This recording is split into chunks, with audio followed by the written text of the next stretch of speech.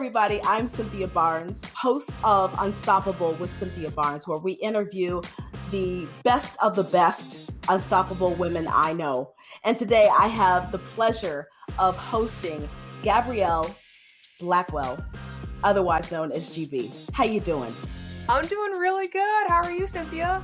I'm doing well. I am doing well. I've been following you for a while and I keep thinking, you know what? You're a firecracker. You are a little firecracker. And I'm just thinking, you know what? She's got to be on the show. Got to be on the show. So I want to know, well, first of all, I know that you work for Gong, right? Yes. Yes. Yep. Yes. How did you get to that position?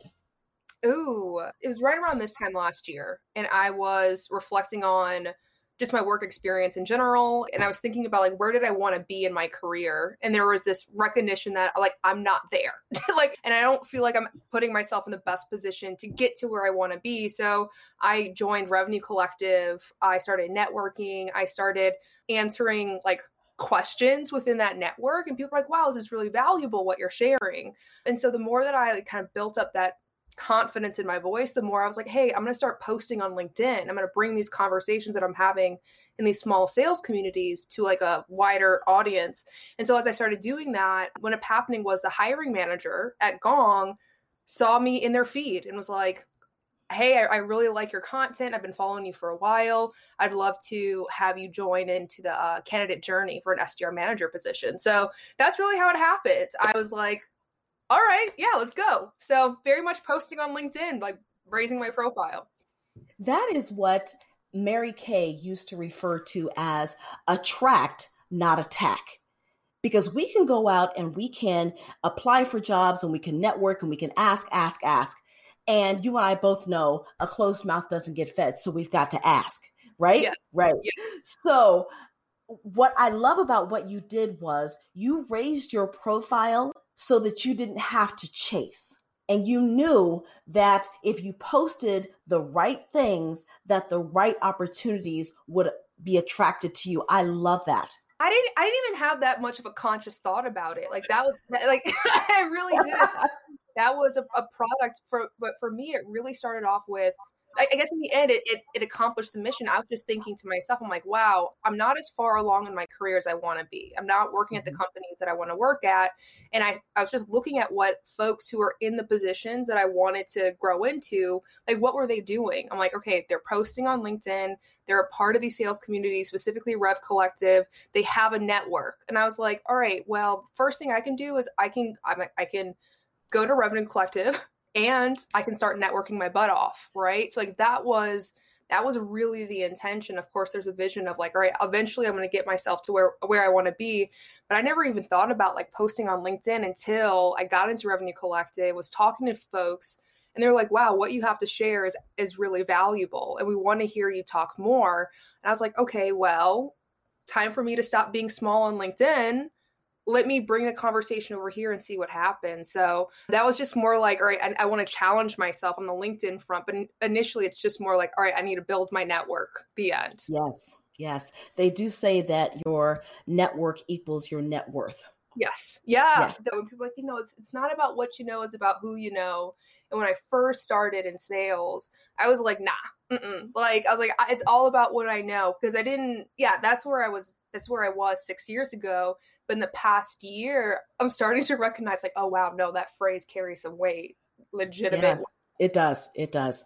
So since you've been in your current role, what other opportunities have you seen open up for you with your current, I guess, plan of attack? There have been a few things. I was hosting a show called SDR Hotline on LinkedIn Live through Sales Hacker. So I was doing that for about 5 or 6 months. So there's been a lot of personal branding, being able to open up the door to have more conversations. I would say there's podcasts, there's webinars, there's in the latest venture, really alongside a friend, co-host, co-founder, Alexine Moudawar, we opened up the Women in Sales Club. So it's a conversation on Clubhouse every Saturday at 2 p.m., very much focused on empowering, enabling women in sales, right? And then also trying to get more women into leadership too. So very much an open community to men and women. We value everybody's voice that's there. We believe that everybody's going to be a part of the change that will allow more women to be successful in sales and get promoted in sales leadership as well. So like that's, I think, one, through networking, right? Like it's like,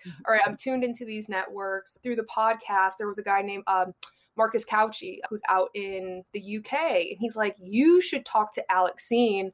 And funny enough, Alexine only lives about 30 minutes away from me. So like, that's like, it's like networking, podcast, branding, but also having a really big opportunity to make an impact in the things that I really care about personally and professionally too. So those have been the things that have really opened up to me. And then along the way, I get to make even more meaningful connections too. That's awesome. So you're based in Chicago. Mm-hmm. How do you like it?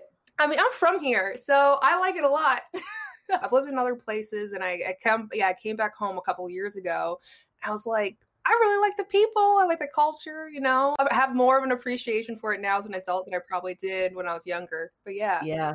Yes. Chicago's a great city. So coming out of the pandemic, and you talked a lot about networking, how have you maintained your relationships with your clients?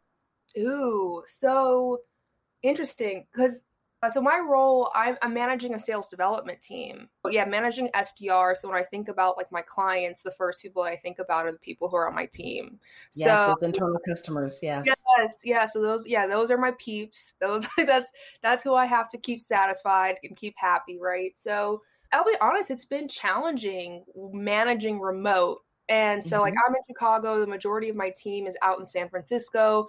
I actually got a chance to meet the majority of them a couple months ago because I went out to San Francisco, we had dinner, and I think there was these moments of like, wow, this is really cool. Like I get to see people coming together. There's a chemistry that's there. There's like kind of a team energy that we don't really get to realize when we're always behind the screen. And then I think there's also the piece of this past year has been really, really difficult personally and professionally and health-wise, right? And then emotionally as well. So to be a manager, especially for folks who are earlier on in their careers or maybe just making a transition into sales, like it requires, I feel like, a different approach to management. It's like I have to be like that much more attuned, that much more active. Yes. Like I will schedule send like motivational quotes at the beginning of the day to send to my team, like checking in on them. So it's like, for me, it's forced me or required me to not take these little interactions, nuanced interactions for granted, but to be incredibly like that much more intentional about how I'm engaging with my reps, checking in on them, seeing how they're doing, being that much more accessible as well. Yes. So those have been like some of the changes. It's more so a change in the mindset and the awareness than it is in anything else. Let me ask you this. What percentage would you say if your team is female? Oh, so I have a team of 5 right now. It's going to be growing, but 4 out of the 5 on my team are women. Okay. And then, so earlier in the year, I had a team of 10. We had some people like exit out, but so at the beginning of the year, I had out of 10, 8 were women, 2 were men. Okay. Do you find any differences in coaching and managing men versus women? Yes, I do. I don't know why. I didn't even know this question was going to pop up today, but I was thinking about this yesterday. And really what brought it up was so the one guy on my team right now, Phil, in the past couple of weeks, we've been able to, I feel like, build an even like closer connection, while that might come more naturally or more organically with the women on the team. So with Phil, it's much more about, okay, like, what are your goals? What do you want to accomplish? And maybe I sent him a gift. Like that's really what started it off. Was like I sent him this metronome. So he's a fast talker. He was interviewing for an AE position, and he's like, I need to slow down, except this metronome was super duper loud. He's like, GB, I can't use this metronome during my interview. So like, I think for him, it's like, I feel like I hope that Phil's not, he's not representative of every single man, right? But like what I recognized with this person was, all right, like it might take like a little bit additional to make that connection, right? While with the women on my team, it might come more easily for me. I also started off in sales on an all women sales team. So like that's like, that to me has been a little bit of the difference is like, all right, hey, like I have to really think about, how do I build a connection with this person? How do I really build a relationship? Because with women, it might come more naturally to me. So like, that's really what I'm thinking for him. But that being said, if I think about like, what are the things that people really want to do? that they want to be really good at their job and they want to prepare themselves to be really good at the next job. And so like that to me is the consistent piece of like, all right, hey, like I'm going to work with you on like these skills, these pieces of information. The coaching might look the same, but like what it took to build a trusting relationship might look a little bit different though. Excellent. Excellent. So you are wildly successful. Thank you. You're welcome. What experience, if you could mention one experience from your childhood that had the greatest impact on the woman that you are now, what would that be? That's a tough one. That's a doozy of a question, Cynthia. If there was, I think there is one experience that I have that I continue to explore because it's one experience that I continue to explore. So I'm the daughter of a single mom. There was a period where I saw my dad from the time I was like 2 to 4 years old, and then he disappeared for like 6 years. So like thinking about it, so he came back around when I was around like 9 or 10 years old. I sent him a letter. Like basically I was like heartbroken. Like I remember drawing broken hearts, and I found his address because he would send me birthday cards during the time that he was gone. And it was from a P.O. box address. So I remember like finding an old letter or an envelope, because I would keep those things. Like, yeah, I would keep all those things like a hoarder. And I remember sending him a letter, and I remember him coming back. And he, number one, wasn't the man that I imagined him to be. Like he was somebody who was very condescending, very patronizing, very much like, hey, like you have to be a certain way, Gabrielle. And so when he came back for me at 9, 10 years old, I just kind of fell into it. I was like, okay, well, you know better than me. You're right. Like, and I remember being really, really doubtful, very, very insecure, probably fell into a depression for like years from that experience. And so I think one of the things that I remember after that was I have to prove that I'm worthy enough. I have to be the best at whatever I'm doing. I have to be the best at sports. I have to do really well in school. Like I have to leave zero margin for, or like zero chance that someone can go, oh, hey, you're not good enough. Or, hey, like, here's this thing that you did, and that's the reason why I'm not showing you love. Right. So I think like that was an experience that really drove me, because I was like, I wanted to be accepted. I wanted to belong. I wanted to be loved. And so when I think about when I first started off in sales, and granted, I've done a lot of self-work, especially these past few years, of recognizing like, hey, like that can be enough to get me to where I needed to be in the past. But at a certain point in time, I have to say to myself, you're good. You're great even, right? Like you're going to grow, you're going to learn, you're going to progress. But when I first started, I feel like I still was in that mindset of I have to leave zero room for anyone to doubt me. None. Right. And so I did the work required in order to do that. Like I put in the extra hours. I sought out the mentorship.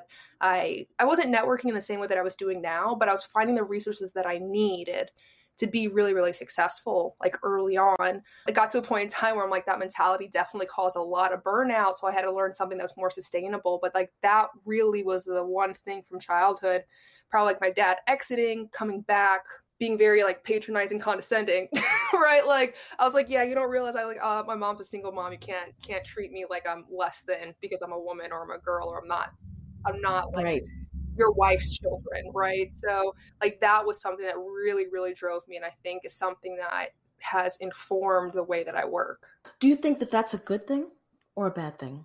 I'm going to not put judgment to it and hold space for it. Like it's the experience that I had. It was a hard one to have. I definitely had a lot of resentment. There was like the piece of like, there's a lot of resentment that I held, but I feel like that resentment at a certain point in time just kind of like festered within me. Like, I'm like, all right, like this is not healthy for me to hold on to.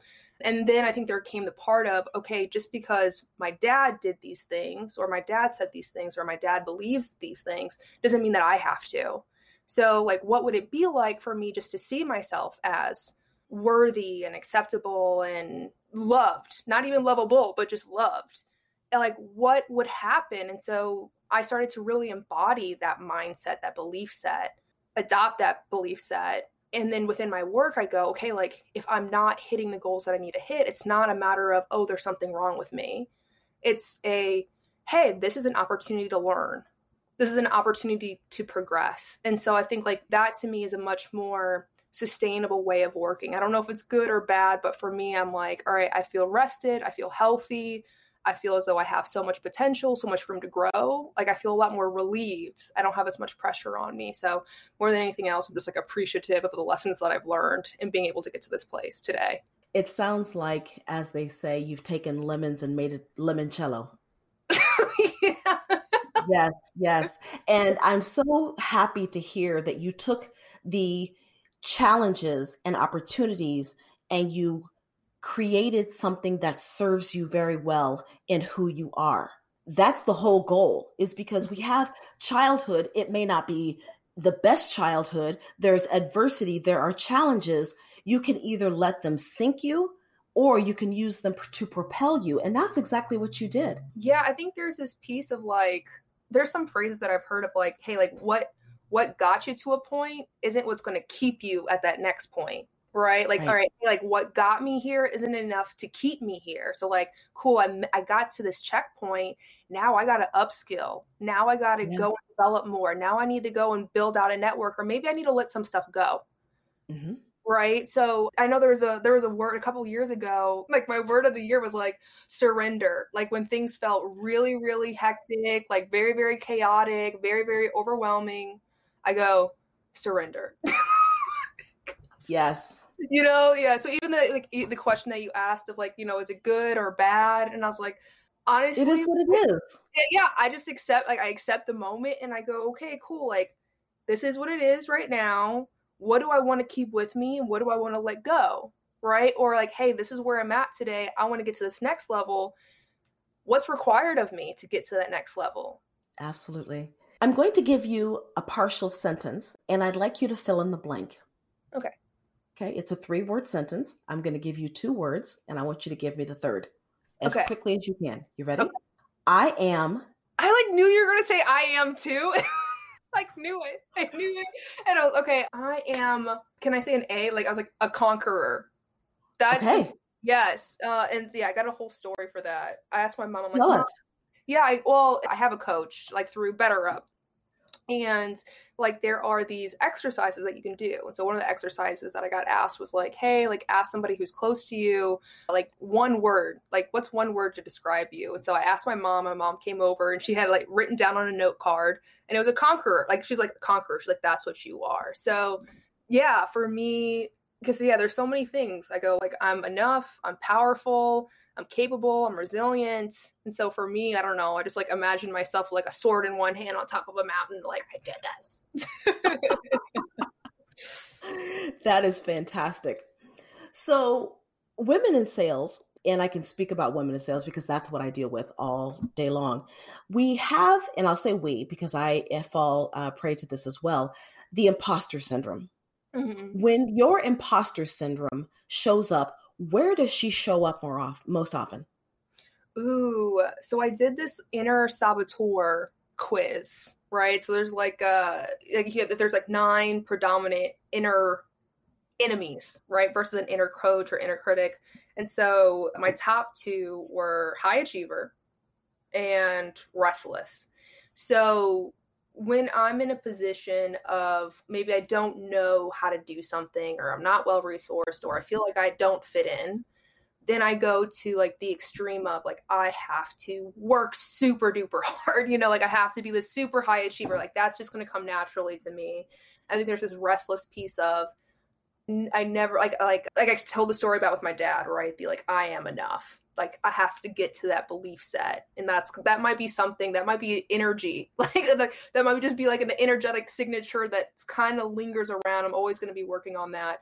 But this restlessness shows up when I'm like, all right, like I have not achieved my goals. I didn't hit quota. Not everybody on my team's at 100% or whatever else it is. If I'm feeling like I'm falling behind, then I just work like a mad woman. That's what happens. So I'm like, all right, cool. I'm gonna lead every single manager and calls listened to. like you're gonna like I was like, we're gonna work really, really hard. So that's typically how it shows up. Sometimes I'm like, it's so unnecessary for me to be at like 400% of the expectations that I need to have. So that's balance. It is balance. And it's a lot easier to talk about it than it is to do it.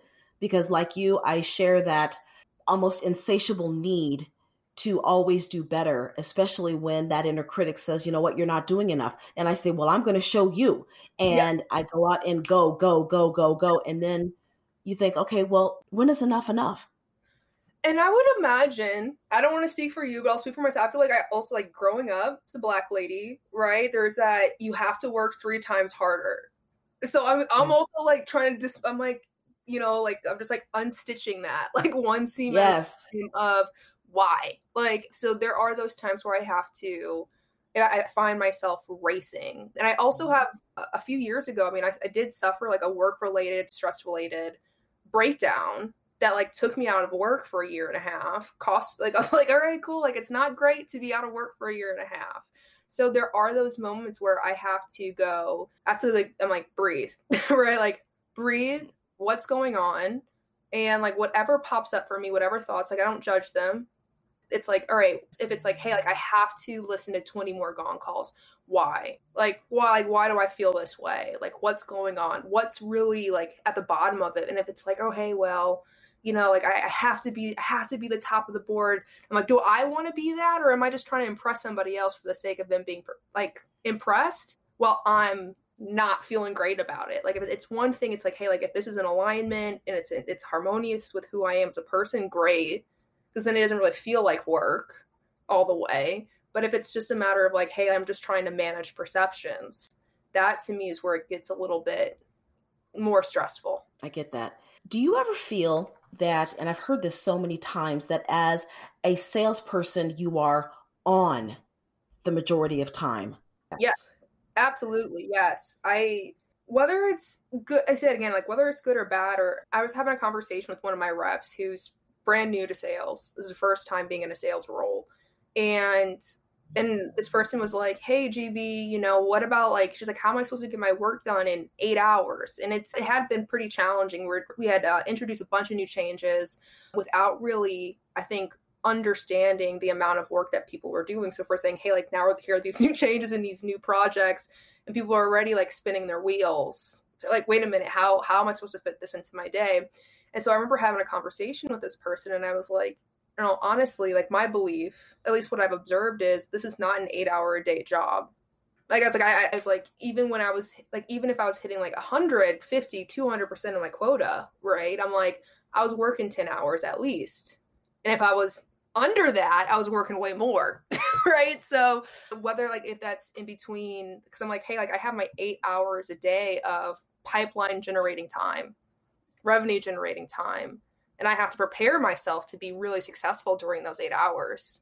So then my day, that's where my 10 hours a day comes from. And if I'm going to invest into personal development, professional development, then it's a little bit more. So one part of me is like, do I really have to do that?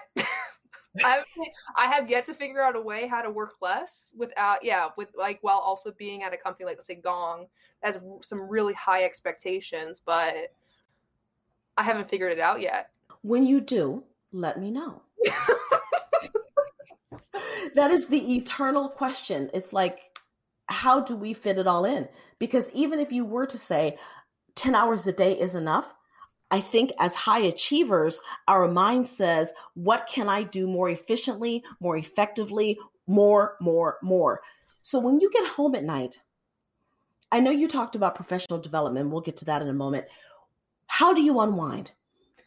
Oh, how do I unwind? I haven't unwinded properly in a while. That's the first, there's the first part of things. But I think like my routine to unwind actually starts at the beginning of the day. So, and what I mean by this, what it looks like is like, all right, I'm going to go wake up in the morning. I have my routine. Like I'll, go wash my face, brush my teeth. I have a 1-year-old mini dachshund named Luna.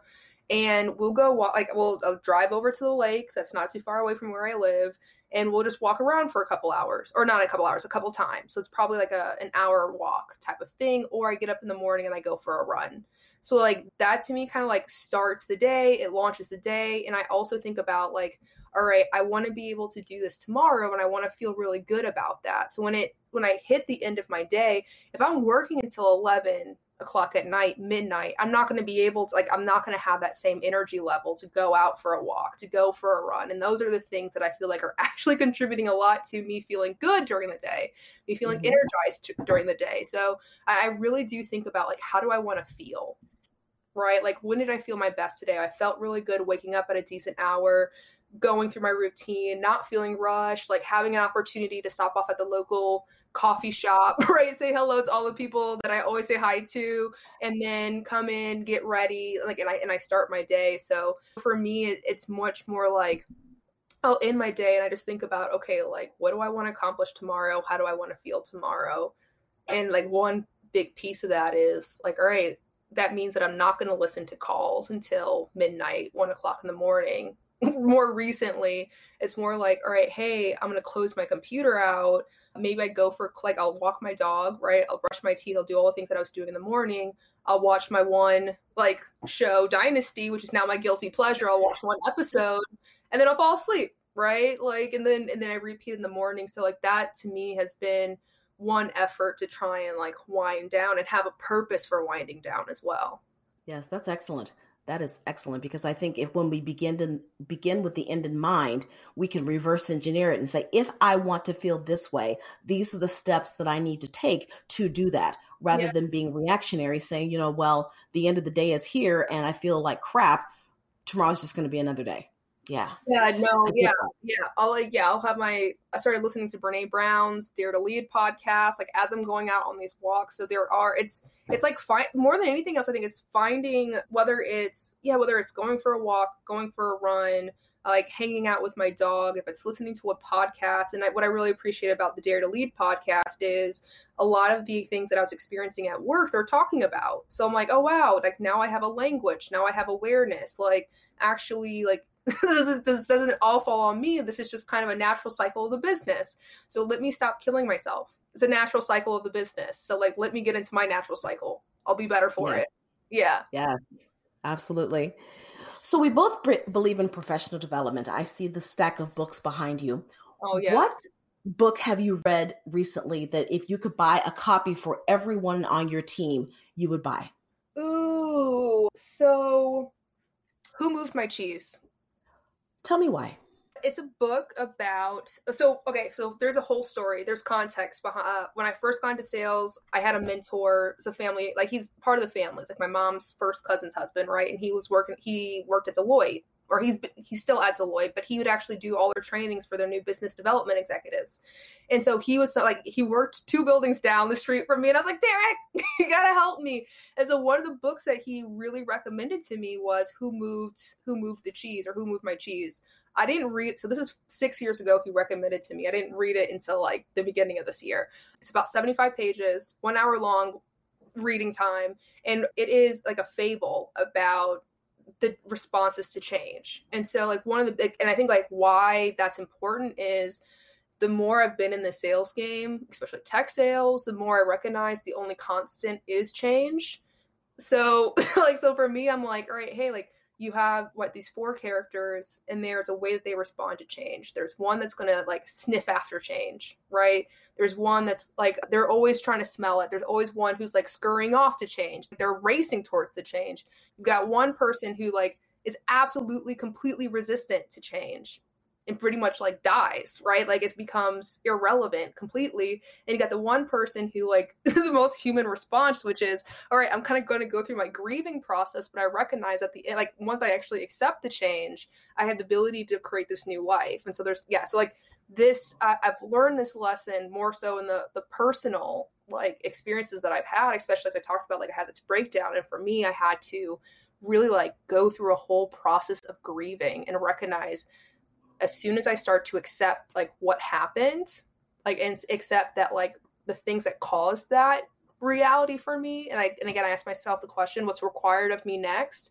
That's the sooner I got back to this new life, like, or I could create a new life. I could have more agency and autonomy in my life. I could feel that much more powerful in my own being. I can be a self-possessed human being. So like, I feel like with the Who Moved My Cheese, it's a perfect kind of like a parable or analogy or fable of this, which is like, change is hard, and if we embrace it, we can find something that much better than what we knew previously. I love that book. I love that book. And you're right that the only constant is change. And anytime you have a company that doesn't print their employee manual because it's on share drive, because there's so many updates, it doesn't make sense to print it, then you know what change truly is. Every day is something different. That's exciting. And it comes with its opportunities and challenges. And I love those environments. I love those environments. Yeah. No, Yes. I'm a weirdo. But not like, but I say it in a nice way. Like I say it because I recognize that like those kind of places are not for everyone. I even think about like the question that you asked of, all right, hey, like having to be always on in sales. I don't think that everybody's meant to be always on. I don't know, right. Like there's things that have happened in my life that like, all right, like the need to achieve, like the sort of restlessness. Like I'm like, all right, if I'm aware of it, I can know how to channel it that much better, right? So I'm not possessed by it. But like those are things that I have within my quiver that I can like, like I can access at any one point in time. But if there is that, but I do see people come through and they're like, all right, hey, I want everything to be certain. I want everything to be stable. And I'm like, bro, we trying to IPO. Like, right. They're like, well, why is everything not consistent? Because I'm like, it's not built to be consistent. It's built to change. Exactly. The best organizations, I believe, are able to pivot. They have the foresight to say, you know what, some companies say if it ain't broke, don't fix it. Mm-hmm. But then some companies say, like Kaizen from the Japanese, if it's not perfect, keep working. Yeah. And I think a lot of women that I come in contact believe in the latter. If we're not getting to our level of perfect, whatever that is, let's keep working. Always continuous improvement. Yeah. Into the self-development piece as well. I've had to like kind of like let go of like perfect from my vernacular, mm-hmm. right? And so it's like very like, progress over perfection. But the way I think about this is the pursuit of mastery. I had a conversation with someone months ago, and it prompted me to go look up more about the concept of ambition. And so there's two pieces of this. There is like the first piece, which is there is that drive towards mastery. Like I want to get way better at what I'm doing, and like whatever project, whatever else it is, like I want to get really, really good at it. But there's a second part, which is like, all right, having to be in an environment that recognizes that pursuit of mastery as well. So like, I think there is like, there's something that's super important about, all right, hey, well, there's like a woman in sales, like, hey, listen, if that's my mindset, I also have to be in an environment that's going to recognize that as well. Should open a whole can of worms. That's yes. Inclusion and things like that. But like, I realized for myself, I was like, I'm just freaking ambitious, like, period. Can't help it. It's there. It is what it is. It is what it is. Yes. And I think that when we're in an environment that recognizes that ambition, as well as gives you the tools and support to help you achieve whatever it is that you want to achieve, that's like nirvana.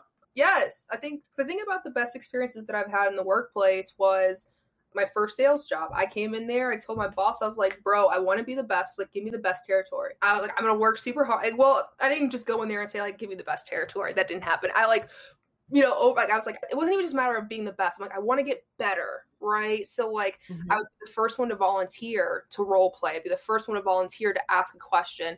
As I would go, right, I remember like, I actually have my notebook from when I first started in sales. I would take copious notes. Like I would try and refine every little thing. Like it wasn't even a matter of I want to be perfect, but I was like, I just want to get so much better. Again, zero doubts, right? I want to get so much better. I want to get so much more effective. And I had this boss who recognized that. And he goes, and I remember he came to me one day and he goes, listen, you are doing really, really good. And he's like, what's going to unlock a lot of opportunities for you is when you figure out how to operationalize your own success. Right. So he's like, don't just get better at like being an individual contributor, like find a way to help people get as good as you are, right? Like if you can operationalize how you become successful, you're going to have so many more opportunities. So I even think about that is a thing that drives me is like, it's not enough just for me to be really good at my job. I have to find out a way to make success that much more accessible. And if I can do that, it's going to be sick. Yes. Yeah. Yeah. That was the premise behind why I created NAWSP. Because after a whole career of being in the top 1%, I sat down one day and I said, after all is said and done, the true test of whether or not I am a success in life is not going to be measured by how well I do I believe it will be measured by how many others I help do well. So you're speaking to the choir on that one. We as women who are leading owe it to others to, as your manager put it, operationalize yourself. Yes. I think there's this piece here because, like, and I'm going to give people a why, right, behind that. Because I think there are times where people go, like, okay, I've had conversations if I'm talking to somebody who is a leader who also comes from a demographic that's typically overlooked, right? These underrepresented minorities. And there's these times where people go like, all right, hey, like I want to be really good at my job, but I also feel like I'm carrying this weight. Like I have to be representative. I have to, whatever else. So like, I understand that lens, and I've definitely felt as though like, oh, wait, I have this pressure to fill in the blank.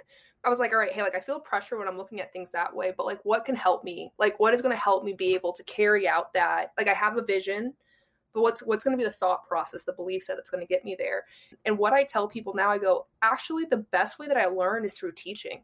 So I was like, if I'm constantly trying to figure out a way, I'm constantly trying to learn, I'm motivated by learning. So like, if I'm constantly learning how to do something and my best way for me to learn is through teaching someone, then like, just by virtue of everything, I'm like, I'm going to get like me getting better and me sharing are one and the same. It happens all at once. So for me, like that has been super motivating. So I'm like, all right, I want to go learn all these things, but I also want to be confident about it as well. That's typically where I've had more of a challenge. I'm learning new things, and it's not until I like say it back once, twice, 3 times, 3 different audiences that I go, oh, I got this. So talk to me about your ambition and what's next for you. Ooh, Cynthia, my ambition. You know, so when I first got into sales, I had this vision. It was like, actually I had the vision, and the vision was like, go to sales. So the vision was, I'm going to be the CEO of somebody's company, either one that I created myself or I'm going to inherit somebody else's. And I go like, where do CEOs start their career? And so the one that stuck out to me was sales. So that's what brought me through. And right now, I don't have anything specific, right? I still feel like I have that vision, but I'm very much right now like in a learning mode. Like I'm at Gong, we are growing like wildfire. There are just so many experiences that I would never ever had, and that I would never ever have unless I was at this high growth pre-IPO tech darling startup company, right? So I'm very much like, let me just take notes and things that I'm going to answer your question by thinking this out loud now. The things that I think about now is, all right, like sales development management. I've learned more in the past 3 or 4 months than I have in the past 3 or 4 years as an SDR manager. And a lot of this that I'm learning is coming from like, it's just in people's heads. There's not a lot documented about how to be a really solid sales development manager or how to run a really solid sales development team. There's a lot of stuff that's about like the operations of it all, but true management, like change management, the people management parts of things, they're understanding the data, really being able to dig into that, the coaching analysis, all of it. So the things that I think about are like, woo, like I'm learning so much. And at some point in time, I'm going to bottle all this up, distill it down, publish out a book.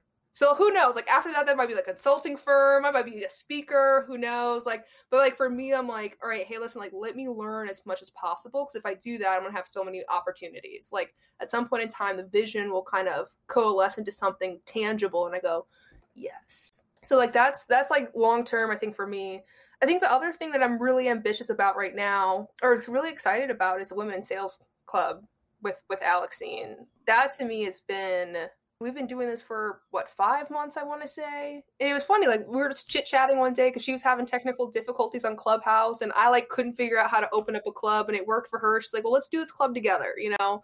So what I really, and I think about the things that are ambitious in this regard is really having, like, a partner in crime, like a friend, a partner, and like, a business partner in this sense. Like that to me is really, really cool with Alexine. I always have an opportunity to learn from her. We have community as well, right? Like I've been so used to like, all right, I have the things that I have to do. I have to focus on my team. I focus on my work, and there's never really a conversation, or there hasn't been a lot of thoughtfulness or intentions around, hey, what is a community informed by like what I would want a community to have, like what would that actually look like? So like that to me is really cool. And there's also the options of who knows like where it'll go. Like one of the things we're talking about now is like potential sponsorships. There's not a lot of details around that. But like, all right, how can we're in Clubhouse. We've got an engaged community there. We've got a following of over like 3,000 on Clubhouse. We just started a LinkedIn page, have almost 1,000 followers there. In such a short amount of time, it's like like for us, it's more like, hey, like, who do we want to be in the situation? As women, like, yes, we want to talk about things that are conceptual, but we also are like, yo, we're badass salespeople too, who have like really solid tactics that we can share out. So like, how do we not balance it out, but like, how can we accomplish things that maybe we haven't quite seen be done yet by two women in sales? So we don't have a lot of visions. We don't have like a specific thing just yet, but we're like, let's be ambitious. Let's have fun. Like, let's be more than we could imagine for ourselves. Absolutely. That's how it starts. So as you look back over your career, and I won't use the word mistake, but what is something a situation that you wish you had handled differently? And why? Ooh, Cynthia, you're asking the hard-hitting questions. There's one, I would be lying if I didn't, I'd be remiss if I didn't share this experience. I had an experience where I was at a company and I was experiencing quite a bit of like harassment and discrimination. Like, choose whichever demographic, woman, like Black. I was 26 at the time. I was one of the youngest leaders, I was the youngest person at the company as well. So there was just so many times where I feel like I was, miscredited, misrepresented, talked to all types of crazy, treated like people there was just a lot. There was a lot that was there that I'm 30 now. Like, I wish I can go back in time to my 26-year-old self and go, what they're doing is not okay. This is not at all a reflection on you. And you always have a choice in the matter. Like, just because these people make you feel as though you don't have a choice doesn't mean that you don't have a choice in the matter. So like, hey, if your boss has his hand on your leg, you have the opportunity, you have the choice to get up. You don't even have to say anything. Just be like, your hand was on my leg. I am your employee. Walk me through how this looks good on you, and walk away. Or if like have an executive at the company who's cracking Black jokes, like, hey, help me understand, what about this is funny, So I think there was just, I also at that time, I didn't have a lot of mentors who like would be in that exact same position that I was, right? I feel like Cynthia, like you and maybe two other women that I've met, like the only like Black women sales leaders that I really know of. So for me, I think I'm like, I wish that I had a really solid kind of personal board of directors that I can lean on and have a sounding board. Like, I wish I would have asked for help sooner. I wish that I would have known my rights as an employee sooner.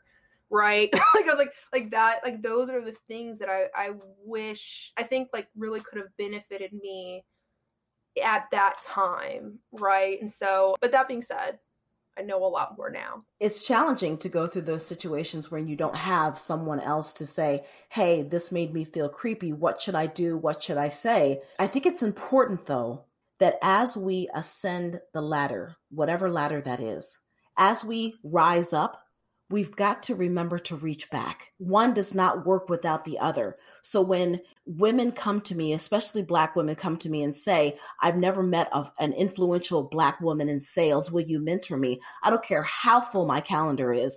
I can spare an hour a week, once a month, always. Yes. I don't care if I have to get up an hour early or go to bed an hour late. It's too important. Because somebody asked me one time, they said, Cynthia, if you are not changing lives, what are you doing on this earth? Yeah. So it's important for us. It's crucial for us to rise up and reach back. That's the only way this works. So I love that you alluded to that. Yeah. No, I appreciate, I got goosebumps all over as you were sharing that. I'm feeling like, I feel like it's not like sad tears, but very much just like, wow, I feel understood and seen. And I'm like, yeah, absolutely. There have been times where, people reach out to me on LinkedIn, and I'll even be I'll say this out loud. I'll be selective with who I kind of offer up my time to. And so I'm like, and so, there's a piece there, but more often than not, if it's somebody of color person, and they're telling me their story. And I was like, I feel as though I can help you out the most, actually, Yeah. Like, I'll like, there's a perspective that I can share with you. Or even even for folks on my team, like, you don't have to be Black, you don't have to be a woman necessarily, but maybe somebody who maybe has a similar history, like based off their childhood, right? Like, and they're coming to things. So like, there are so many different ways of that you can resonate with someone. And I think, all right, hey, if there are experiences, like if my past is their future, right? It means, actually, I have a story. I remember I was having a really, really hard time. This is right before I got back into sales, or right before I got into sales. I had left my abusive ex-husband, came back, I moved to the US because I was living in Paris at the time, had no monies. Like, and I was living in my uncle's basement on an air mattress. And so I was having to go with life. And I remember I would call my grandma pretty much every day. And my grandma would just say these things to me, and it just hit me. And I was like, Grandma, how do you know exactly what to say?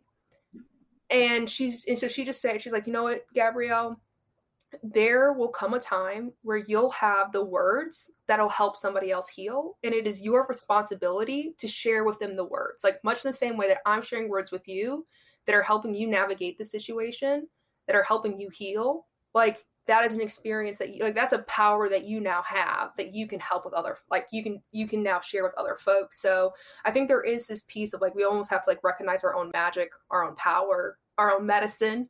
Yes. And give it out to other people. Just keep it going. Yes. Don't hold it in. Yes.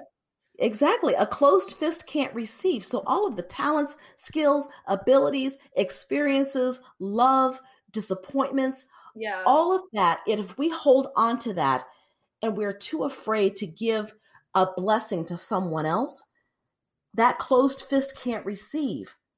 So you find your tribe of people who are willing to let you share, knowing that it'll come back to you tenfold. That's how this works. Oh, so good. There's one more phrase. So I'm really into, like, divination. I read tarot cards. And so there's this book that I was studying while I was, like, trying to learn how to do tarot cards. And I can't remember which card it was, but there was, like, a meditation, right, for this one card that I was reading. And it goes, the gift of patience is patience. Right. And I was like, at first, so yeah, anytime, as I mentioned, like, there was the word surrender for me, but there's times where I'm like, oh man, I just don't understand, or why doesn't somebody see things the way that I do? And I go, listen, GB, like, the gift of patience is patience. And so, like, you can replace that word patience with anything else. Like, the gift of compassion is compassion. If I'm compassionate with somebody, they might be or they don't even have to be compassionate to me. The next person that I meet might be compassionate to me, right? Absolutely. So, like, if I am, like, the gift of investment is investment. If I'm invested in somebody sincerely and genuinely, like with some of the folks on my, like, not some, but with the folks on my team and the folks who have been on my team in the past and who are no longer on my team, I go, I'm personally invested. Somebody else did it for me, right? And, like, somebody will continue to do that for me. So like, it's in my own benefit. It's for my own favor to show up in that way, truly believing that will show up somewhere. It could be years, decades, however long from now, but, like, that will continue to show up for me as well. It always does. What we put out there, and whether it's hopes and dreams or goodness or love, it comes back. And when you put your desires and hopes out in there in the universe conspires to help you get what you want, right? I see you over here reading The Alchemist. We know. These are life lessons that I have learned the hard way. And I feel like I'm talking to an old soul with you. Yeah, I was going to say, Cynthia, we're going to be friends now. We're friends now. We are friends now. Yes. Thank you. So I want to be, I could talk to you forever, but I have one last question for you. If somebody were to ask you at the end of your time here in the present realm, what made you unstoppable? What would you say? Ooh, a deep-seated belief in myself. So, time out. I'm reading this book called Never Hire a Bad Salesperson Again, right? And it talks about, like, what are the characteristics. And there's a main characteristic, which is drive. Drive is influenced by these three factors, three traits: the need to achieve, competitiveness, optimism. So, like, when I say this deep-seated belief in myself, I'm talking about optimism. I'm optimistic about my future. I believe in my ability to figure things out. Just because I haven't gotten there doesn't mean that I can't get there. I really do believe in my ability to get to where I want to go, because I believe I have all of the equipment, all the tooling like required and necessary, all the know-how to navigate. It might not be linear, but I'll get there. So like for me, it's like, hey, like what is the one thing? And I say this deep-seated belief in myself. I would say I'm optimistic. Not like crazy optimistic, not like, like, oh, everything's going to be great, but like, no, I can figure this out. If I put forth the effort, if I commit myself to it, if I'm dedicated, I continue to be driven, I will get there. So I'm going to say optimistic. I love that word. It's not rose-colored glasses. It's I am equipped with everything I need, and I have a belief in myself to achieve whatever it is that I want to achieve. And that right there is unstoppable. Yes. Yes, absolutely. So I know that my listeners are going to want to connect with you, find you someplace to hear more of all of your words of wisdom. Where can they do so? Yeah, I am only on LinkedIn. So for the most part, well, no, I shouldn't say only. So I'm on LinkedIn, Gabrielle quotes GB Blackwell. Also, you can also tune into the Women in Sales Clubhouse. So it's on Clubhouse every Saturday, 2 p.m. Central, alongside my co-host, co-founder, and great friend, Alexine Moudoir. So that's really the two main places you'll find me. Fabulous. Well, I am so grateful for your time and your energy and for pouring into our listeners. Thank you for joining me today on Unstoppable with Cynthia Barnes. I will talk with you soon.